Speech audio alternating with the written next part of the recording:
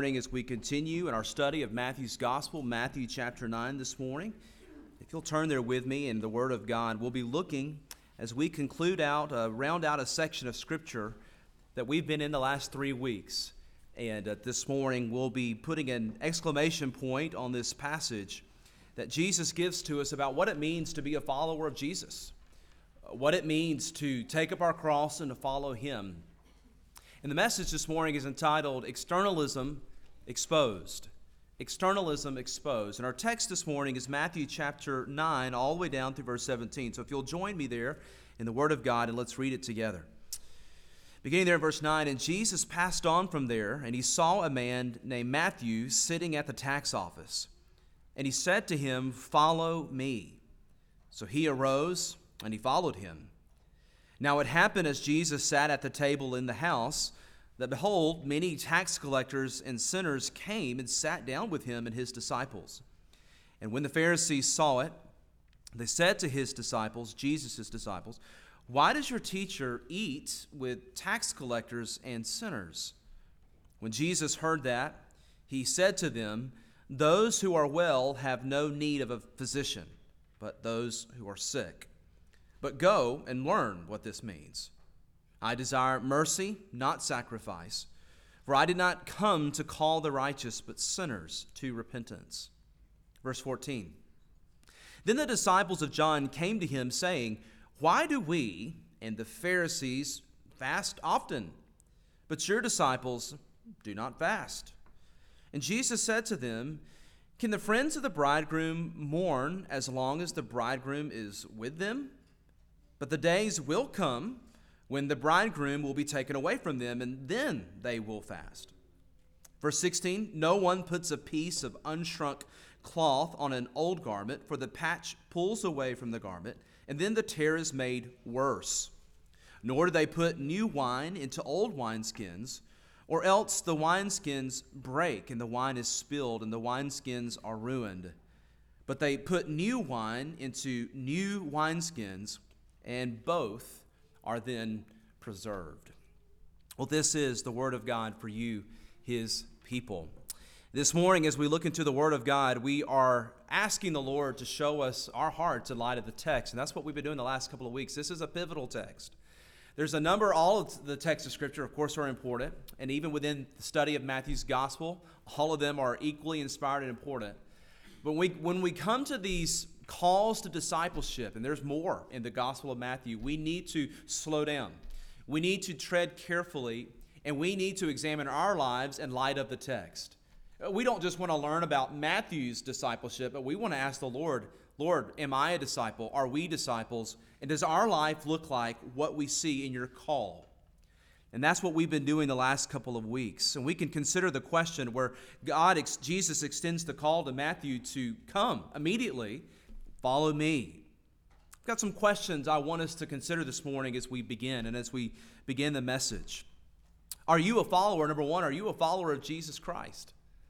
Everybody in this part of the country would probably readily admit that they are a Christian in some form, in some way, if you were to ask them that question. And so that's why I phrase it in the language of the text. Are you a follower or are you a disciple of Jesus? Let's ask ourselves, let's go in a little bit diagnostically, a little bit further. If that answer is yes, then I'm going to ask that the Holy Spirit help illumine your heart and your mind. How has the Lord worked in your life this week? Who has following Christ introduced you to? Where has following Christ taken you this week? What has following Christ maybe subjected you to? Because of your discipleship, because of your faith in following Him, you've been subjected to some things and had to make an awkward stand or make a decision in some way. How has your following Christ impacted someone else? And then what specific truths have you learned from His Word? Friends, there are many more questions that we could ask ourselves, but if we do not examine ourselves in light of Scripture, we are fools of the utmost kind. It's not enough to simply hear the word of Christ, but we must ask the Lord, "Lord, let me reflect upon these calls to discipleship that we see in the Gospels.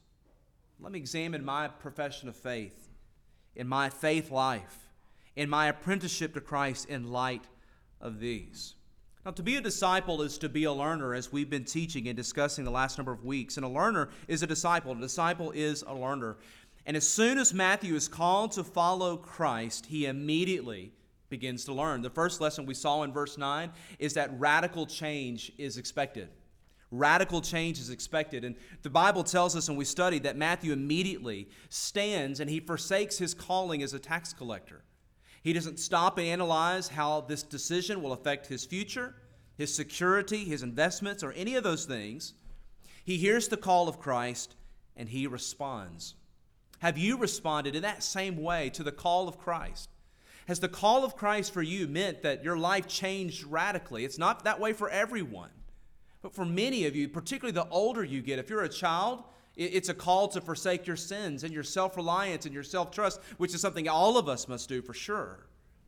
The older you get in life, the more comfortable you get in life, the more secure you get in life, maybe if you hear the gospel call afresh and anew, friends, it's going to be game-changing. It's going to change everything spiritually and naturally in your life.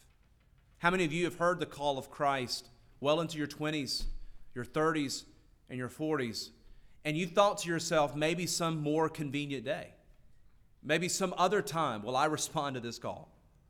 Matthew chapter 19, verse 29 answers the question that many people have when they say, but yes, if I follow Christ, what if? And there's all types of what ifs that begin to come into their mind. Matthew chapter 19, verse 29, Jesus answers this. We'll get to it in the future for sure, but he says, everyone who has forsaken houses, family, and he includes in that list brothers, sisters, fathers, mother, lands for my sake, they shall receive 100-fold and shall inherit everlasting life. And what Jesus is saying is, for you to follow him does not mean that you lose out, but you gain everything.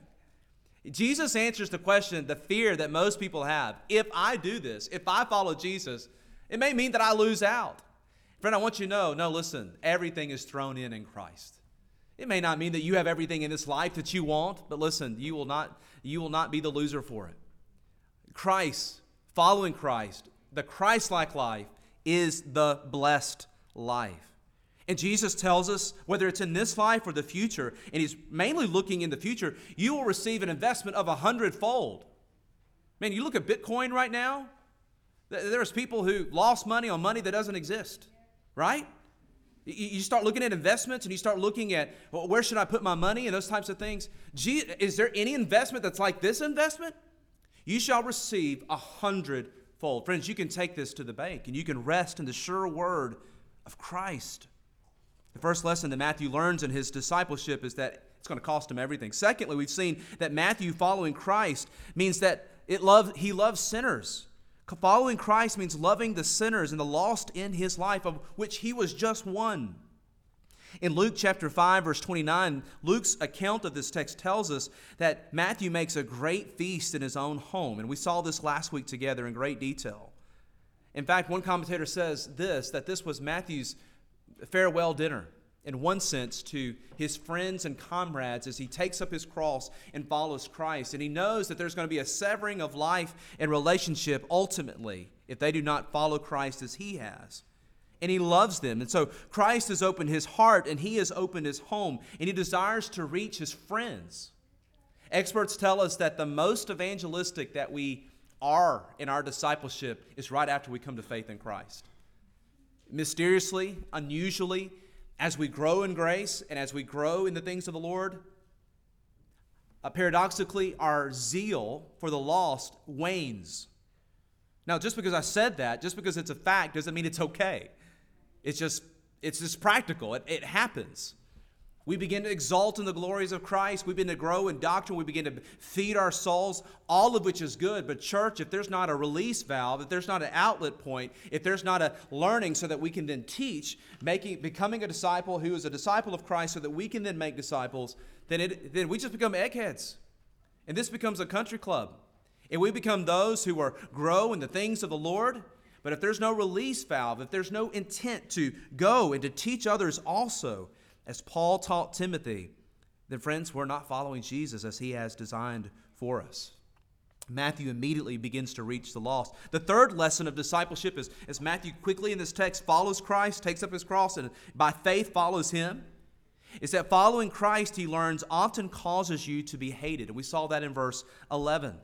The Pharisees saw it. They said to Jesus' disciples, "Why does your teacher eat with tax collectors and sinners?" Number 4, the fourth quick lesson that Matthew immediately begins to learn is that Jesus responds, or Jesus opposes the proud and the self-righteous. We saw that in verses 12 and 13. When Jesus heard that, he said to them, "Those that are well have no need of a physician, but those who are sick. So go then, therefore, and learn what this means." And we saw that Jesus cannot help people who do not recognize their need for Christ. You could say it like this: the only people that Christ can't change or save are those who are, quote, full of themselves. And I say that facetiously. God certainly delights in calling the hardest, the most unreachable to himself, as he did the Apostle Paul, who was once Saul, the most Pharisee of Pharisees. Saul described himself. But you understand the principle. Those who don't see their need of Christ don't come to him. And so Matthew learns that to follow Jesus means to call sinners to himself. He is the great physician of the soul. James chapter 4, verse 6, God resists the proud, but he gives grace to the humble. This morning, this is gospel news. This is good news. This is good news for you who are addicted to sin or have chains of sin upon your life that you're constantly battling with or dealing with. Friends, this is good news. Come to Jesus and your burden will be made light. Come to him. This is also good news for those of you who can't think of any sins or strongholds in your life. Your self-righteousness. He came to save you from that as well. Jesus came to save you not only from addictions, Jesus came to save you from your righteousness, which is a filthy rag in God's sight. And so Matthew learns very quickly as he begins to follow Jesus to love people who are sick with sin. One commentator says this. He says, the object of men's repentance and God's forgiveness is that the dual theme of the gospel, men must turn from sin in order for God to forgive and to save them. The only people who ever receive salvation and enter God's kingdom are those who acknowledge their sinfulness and repent of it. And the problem, as we'll see in just a moment as well, this familiar theme, but yet a theme that extends 2,000 years later, friends, to this morning, right here in this room and in this town and in this nation, is that many are lost. They're on the broad way. They're on their way to hell because of their righteousness. And so here, Jesus mentions Hosea chapter 6, verse 6. And if we read it too quickly, if we read it fast, we'll think, well, that's just some random cross-reference, or that's just something way back there in the Old Testament, or that's some passage way back there. But friends, it means something. In Hosea chapter 6, verse 6, where Jesus quotes him, he says, in the passage, I desire mercy, verse 13, and not sacrifice. Jesus is expressing the motive or his method of operating in the same way that the prophet Hosea loved and sought after his wife, who was a harlot in the Old Testament, named Gomer. Interesting name for a female, for a lady, but of course, a different culture, a different context. If you know the background, we don't have time to unfold the whole passage, but Hosea loved his wife who was unfaithful to him. Hosea continued to seek after her, to love her, and she continued to abandon him and not be faithful to him. And when we study that passage, we understand that Hosea continually loved and sought after her, even reaching the point, don't miss this, even reaching the point that he paid the slave's price to buy her back. To buy her back. Think about that. So when Jesus invokes Hosea chapter 6, verse 6, he's invoking a whole realm of an Old Testament passage that explains to the Pharisees and the scribes that are there that day, in the same way, like Hosea sought after his unfaithful spouse, his wife, so I have come as the great physician to seek and to save those who've been unfaithful to me, the Lord their God. Friends, this is gospel news. This is good news. This is the hope that we have in Christ. For none of us have only ever loved the Lord our God as we have ought. Jesus constantly tells us to examine our hearts even when we are born again and in Christ. In James chapter 4, he tells us to watch our hearts for idols and worldliness of things that we love more than we love the Lord our God. A spiritual, quote, a spiritual adultery. As a matter of fact, turn there with me just very briefly. James chapter 4. I want to nail this point home.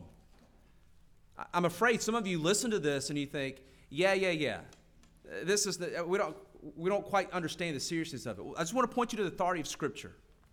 I want you to see what the Word of God has to say about just how serious this is, not only to the scribes and the Pharisees who are lost and outside of Christ, but friends, this battle never ends. This is the battle of our lives as we grow in sanctification and in the things of the Lord. Turn with me, James chapter 4. James chapter 4, verse 1 describes it like this: "Where do wars and fights come from among you within your person? Do they not come from your desires for pleasure that war in your members?" Making reference to the body. Now notice how James describes this spiritually. He says, "You lust and you do not have. You murder in your heart." Jesus defines these things. No, they're not necessarily taking up the knife or the gun or some type of instrument and committing murder.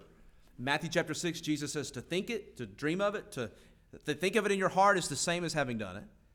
So James picks up on this as someone who heard Jesus teach that. And here James says, "You lust in your heart and you do not have. You murder and covet and cannot obtain. You fight and you war, yet you do not have because you do not ask. You ask and do not receive because you ask amiss, that you may spend it upon your pleasures or your lusts." Now notice this language that James uses here in verse 4. He calls them, he says, "Adulterers and adulteresses, do you not know that friendship with the world is enmity with God?" And he's speaking of a love in the heart for the system. In other words, he's not describing what Matthew was doing and having a feast and saying, "I have a love for the lost and I want to reach them for Christ so that they may change." It's actually the inversion of that. It's being seduced by this world system of thinking that there's something greater beyond the call of Christ and constantly being called back into the things of the world. So he says, "Adulterers and adulteresses, do you not know that friendship with the world is enmity with God? Whoever therefore wants to be a friend of the world makes himself an enemy of God. Or do you think that the Scripture says in vain, the Spirit who dwells in us yearns jealousy? But he gives more grace. Therefore he says, God resists the proud, but he gives grace to the humble." Now, the first passage in Matthew is talking about in salvation. Here in this passage, we're talking about sanctification, but the issue is still the same. God resists the proud, but he gives grace to the humble. And so we see that very quickly Matthew learns this lesson. This is serious issues of spiritual adultery in the heart.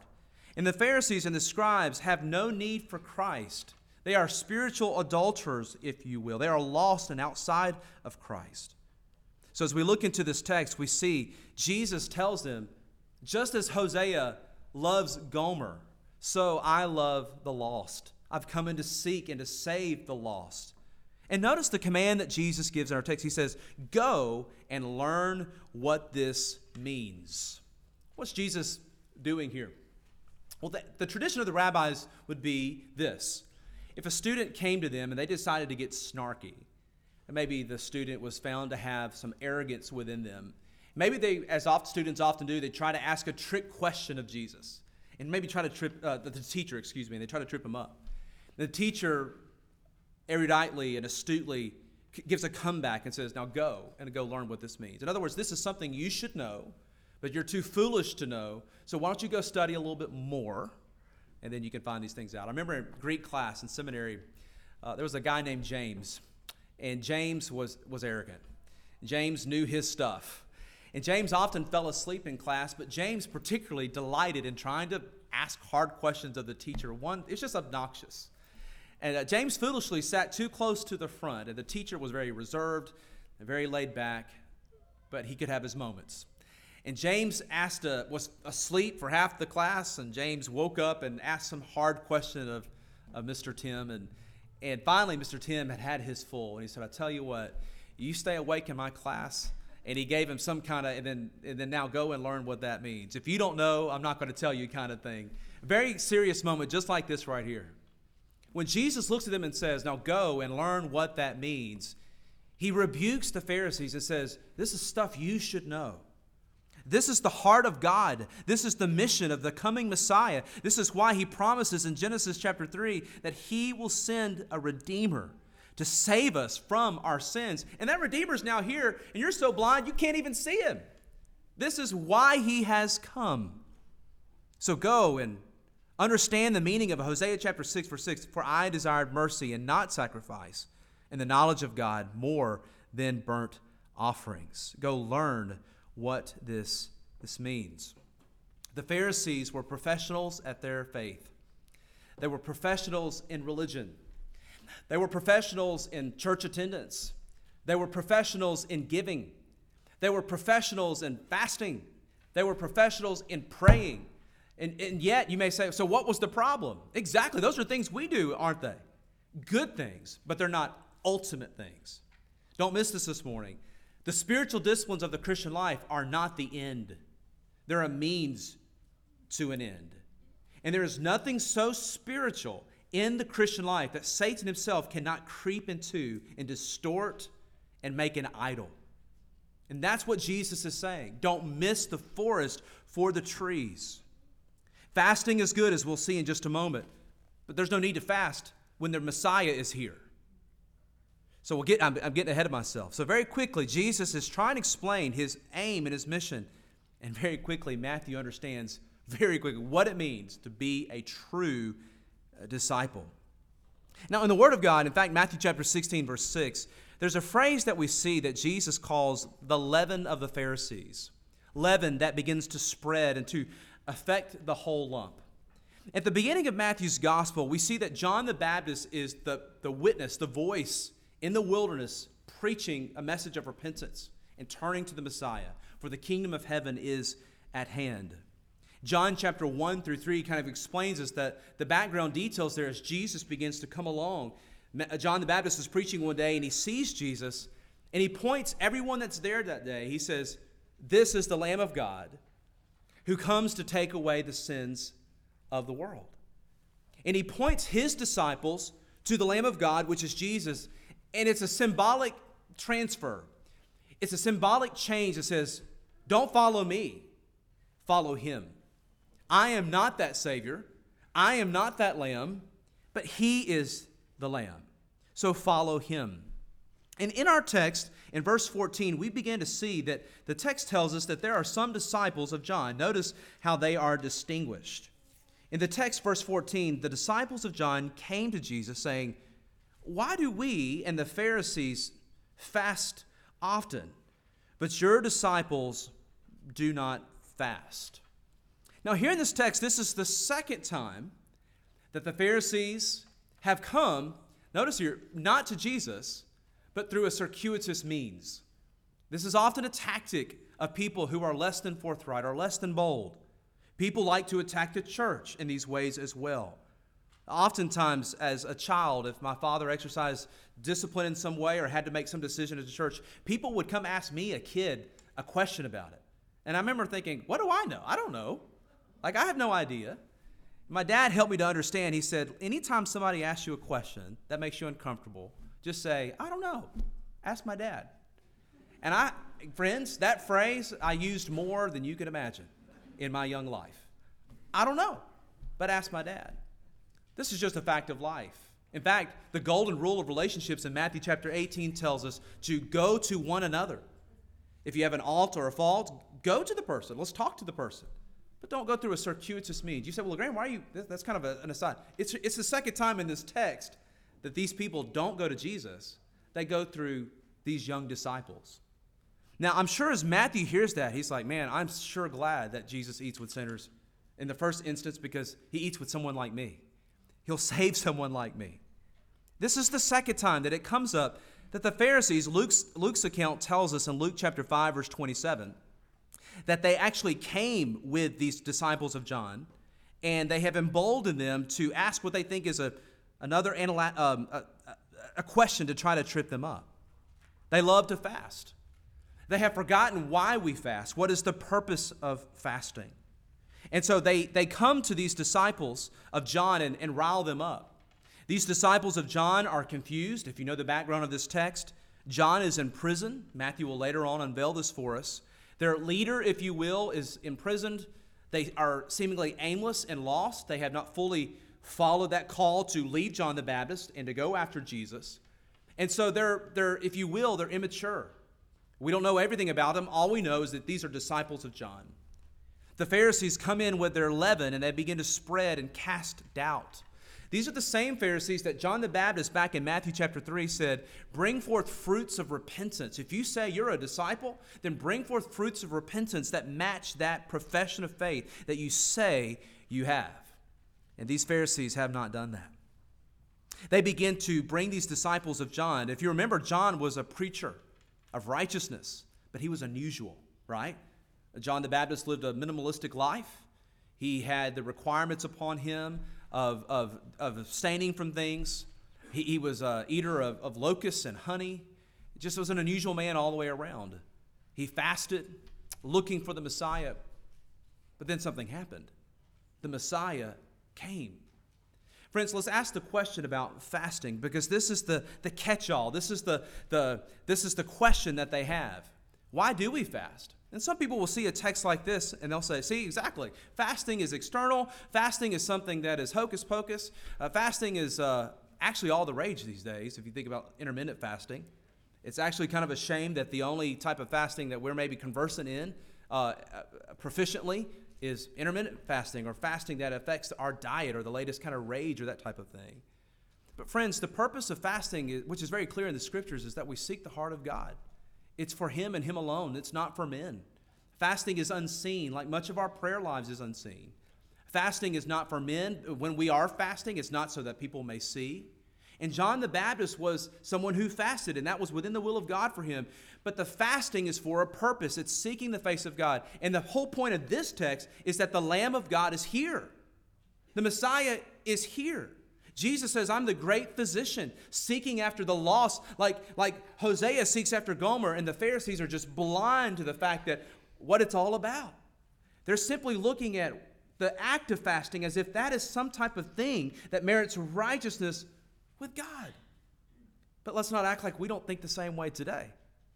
Friends, there's things that you do and there's things that I do that if we're not careful and if we do not guard our heart, we think gives us credence with God. God is more pleased with me when I do this. God sees these things and He likes me a little bit more. If that's the way we think about our service to the Lord, about our Bible reading, about any of the spiritual disciplines like fasting that we see here in the text, we're missing it. And friends, it's so easy to do. You can begin to love God's word so much that you begin to analyze the leather. Do you like genuine? Do you like bonded? Do you like calf skin? Do you like goat skin or cowhide? If you begin to say, what are the margins like? You begin to get down, so down into the weeds that you forget of what it's all about. The Pharisees were just such people. They actually found their confidence and their trust and their security in their acts of righteousness. It gave them a sense of security. It gave them a sense of salvation. It gave them a sense of validation. And friends, if you were with us as we studied back in the Sermon on the Mount, Jesus calls this out. He calls out 3 of them: fasting, giving, and praying. And He tells us that the Pharisees did this to be seen of men, not for God. Had nothing to do with, why do it for God? So that other people could see and think, wow, they're super disciples. They're super Christians, if you will. They are super seekers of God because they touted the horn. Let everyone know what they did, when they did it, and how they did it. The Pharisees were those who, if you were to ask them, how you doing? Exhausted. Oh, why are you exhausted? Spent all night praying. I've been fasting for a week now, and I am just wiped out. If you were to ask them how they're doing, they would go on and on and on. It was over the top. And that is why Jesus says, listen, when you fast, no one should know. It's not to say like it's a vow of secrecy, but the point is you're not airing it out. In fact, go pinch your cheeks. Ladies, do y'all still do that at times? In other words, He said, listen, don't look sullen. Don't act and look like you're weak, even if you are. Do it for God. Do it for God alone. And it's not about doing the act. It's about seeking Him and asking Him. In fact, Jesus tells us that there are certain situations that happen in our life That God is both sovereign, but yes, at the same time, this kind only comes by prayer and fasting. Fasting's not the issue. It's what it's used for and how it's used. And so here we see Jesus pulls the curtain back on external religion. That is to say, religion that is done in the flesh, for the eyes of men, and is not lived, as we saw in the scripture reading this morning, as unto the Lord. In fact, in Colossians 3, Paul gives instruction there that everything that we do as the church, as the body, is to be as unto the Lord and not unto men. That is not to say that men are just, here's the point. Men will be benefited by your service to the Lord, not hindered or hurt by it. Live for the greater goal, that you live for an audience of one. Fast for the glory of God. Pray to the glory of God. But as we see in this text, Jesus very clearly gives 3 examples in verses 14 through 17 about how the newness of the kingdom of God, the work of Christ, is here. The Redeemer is here. And so come to Christ, believe in Him, repent of your sins, and trust in Him and Him alone. So begin with me in verse 15. Jesus asks this question. He says to them, "Can the friends of the bridegroom mourn as long as the bridegroom is with them? But the days will come when the bridegroom will be taken away from them, and then they will fast." He goes on to give an example, a second example of clothing, and then a third example, verse 17, of wineskins. Here's what Jesus is saying. The Redeemer is here. The bridegroom is here. He gives us 2 examples in this extensive text that He is the great physician of souls, to seek and to save that which is lost. And here, the metaphor of the bridegroom who's come to call out his bride. As He calls Matthew, that's another member of the bride of Christ. Jesus is calling out His bride out of darkness and into light. He's the great, wonderful bridegroom that comes to seek the lost, which is His bride. Learn from Christ, friends, as we see here. This is something completely new. Nothing connects with the way of Christ. Biblical, faith, grace-based Christianity is unlike any other system of religion on the face of the world. Every other quote-unquote religion says, you've got to do this. You've got to do that. Have you ever been around someone who's working for their salvation? They've got to one-up you all the time. They're not doing what they're doing for the Lord. They're just competing with you. And it turns into this competition contest and just back and forth and back and forth. Listen, true Christianity is by grace alone, through faith alone, in Christ alone, as taught and revealed through Scripture alone, for the, listen here, glory of God alone. Everything is for the glory of God alone. And when we look at Christ, this bridegroom who is new, who is here, He's our example, friends. Jesus is our example. He prays in John 17, "I have glorified you on the earth. I have completed the work that you have given and called me to do." What an example for us, to believe in Him, to trust in Him, and to follow after Him. As He lived for the glory of God, so may we live for the glory of God. Here in verse 15, as we conclude our thoughts this morning, Jesus said to them, "Can the friends of the bridegroom mourn as long as that bridegroom is with them?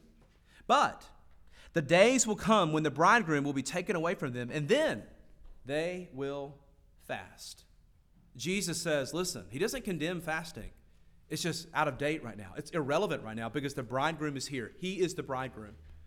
They are fellowshipping with Him. They are being taught by Him. There's no need to fast when He's in their presence, when He is in their midst. And so Jesus rebukes the Pharisees of saying, listen, I'm the Messiah. I am why you fast. And the Pharisees were blind to the fact that Jesus was the Son of God, blind to the fact that He was the Redeemer, He was the Messiah. If they believe in Jesus, listen, they'll have to give up all their self-righteousness. They'll have to say, I have to turn away from this and believe in Him alone. And friends, they were unwilling to do that. And you know what? Many people today are unwilling to come to Jesus because it means they'll have to admit something. It means they'll have to admit that they're a sinner. It means that they'll have to admit that they are self-righteous. It means that they will have to admit that they need something, that they'll have to trust and rest in Christ. One can imagine in their mind's eye at a wedding ceremony how interesting and crazy it would be for them to wave a sign saying, Repent, for the kingdom of God is coming. And that's what Jesus is saying. True, but just not at this moment. The bridegroom, I, Jesus, am here. In the sense of, come to me, rest in me. Don't work for me. Come and learn from me directly. And then, when I am gone from you, fasting, in his example here, will have a place in the spiritual disciplines. And don't let it become ultimate. Don't forget why we fast and why we pursue these things. It's for the glory of God alone. By the way, if you were going to try to compete with the Pharisees, you wouldn't be able to. These guys fasted, and one passage tells us twice a week, 3 times a week. These guys were on another level. This was their means of grace with God. They were taking stock that God would be pleased with them, as well as everyone else would be pleased with them by these acts and works of righteousness. Well, as we conclude this morning, I want to point you to the bridegroom, as I've been attempting to do throughout the message this morning. Jesus is the Savior. Jesus is all in all. All in all is Jesus, and Jesus is everything. Friends, we serve because we love Jesus. We pray because we love Jesus. We fast when the Lord calls us to because we love Jesus. We give because we love Christ. We serve him not because we're laboring on like a life sentence. We serve him with joy because we love Jesus. All in all is Jesus, and Jesus is everything. And if you're taking notes this morning, you can maybe write down this little slight distinction, which is this. Everything we do in our discipleship with Christ is this: because of / not in order to. Because of / not in order to. Everything we do in our discipleship with Christ is because of what he's done for us. It's out of love, gratitude, joy, not in order to get anything from him, gain favor with him, not in order to feel a little more secure with him. Listen, this is the freedom that is in Christ. So as we conclude this morning, I want you to go back to the call to worship this morning, which is maybe in your Bible one page over, Matthew chapter 11, verses 28 through 30. Friends, some of you are listening to me this morning, and you have been under the bondage of legalism or externalism. What Jesus pulls back and exposes here. It's all of grace. Not by how often you attend church or pray or give or those types of things. We do those things because of what Christ has done for us, with joy, not in order to gain anything from him. Matthew chapter 11, hear the word of the Lord. Hear the invitation of Jesus and respond appropriately, afresh and anew, in repentance or in trust. Jesus says, "Come to me, all you who labor and are heavy laden, and I will give you rest. Take my yoke upon you and learn from me, for I am gentle and lowly in heart, and you will find rest for your souls. For my yoke is easy and my burden is light." This is the word of God. Let's pray. Our gracious Father, we come to you having tasted and seen of the goodness of God. Father, we exalt in the precious, precious gospel. We exalt in the finished work of Christ. Father, guard our hearts from legalism.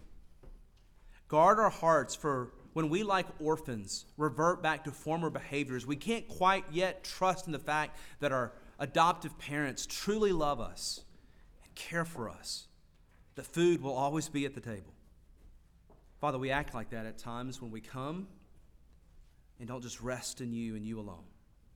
You've adopted us in Christ. Every single one of us that have come by grace alone, through faith alone. We were once orphans.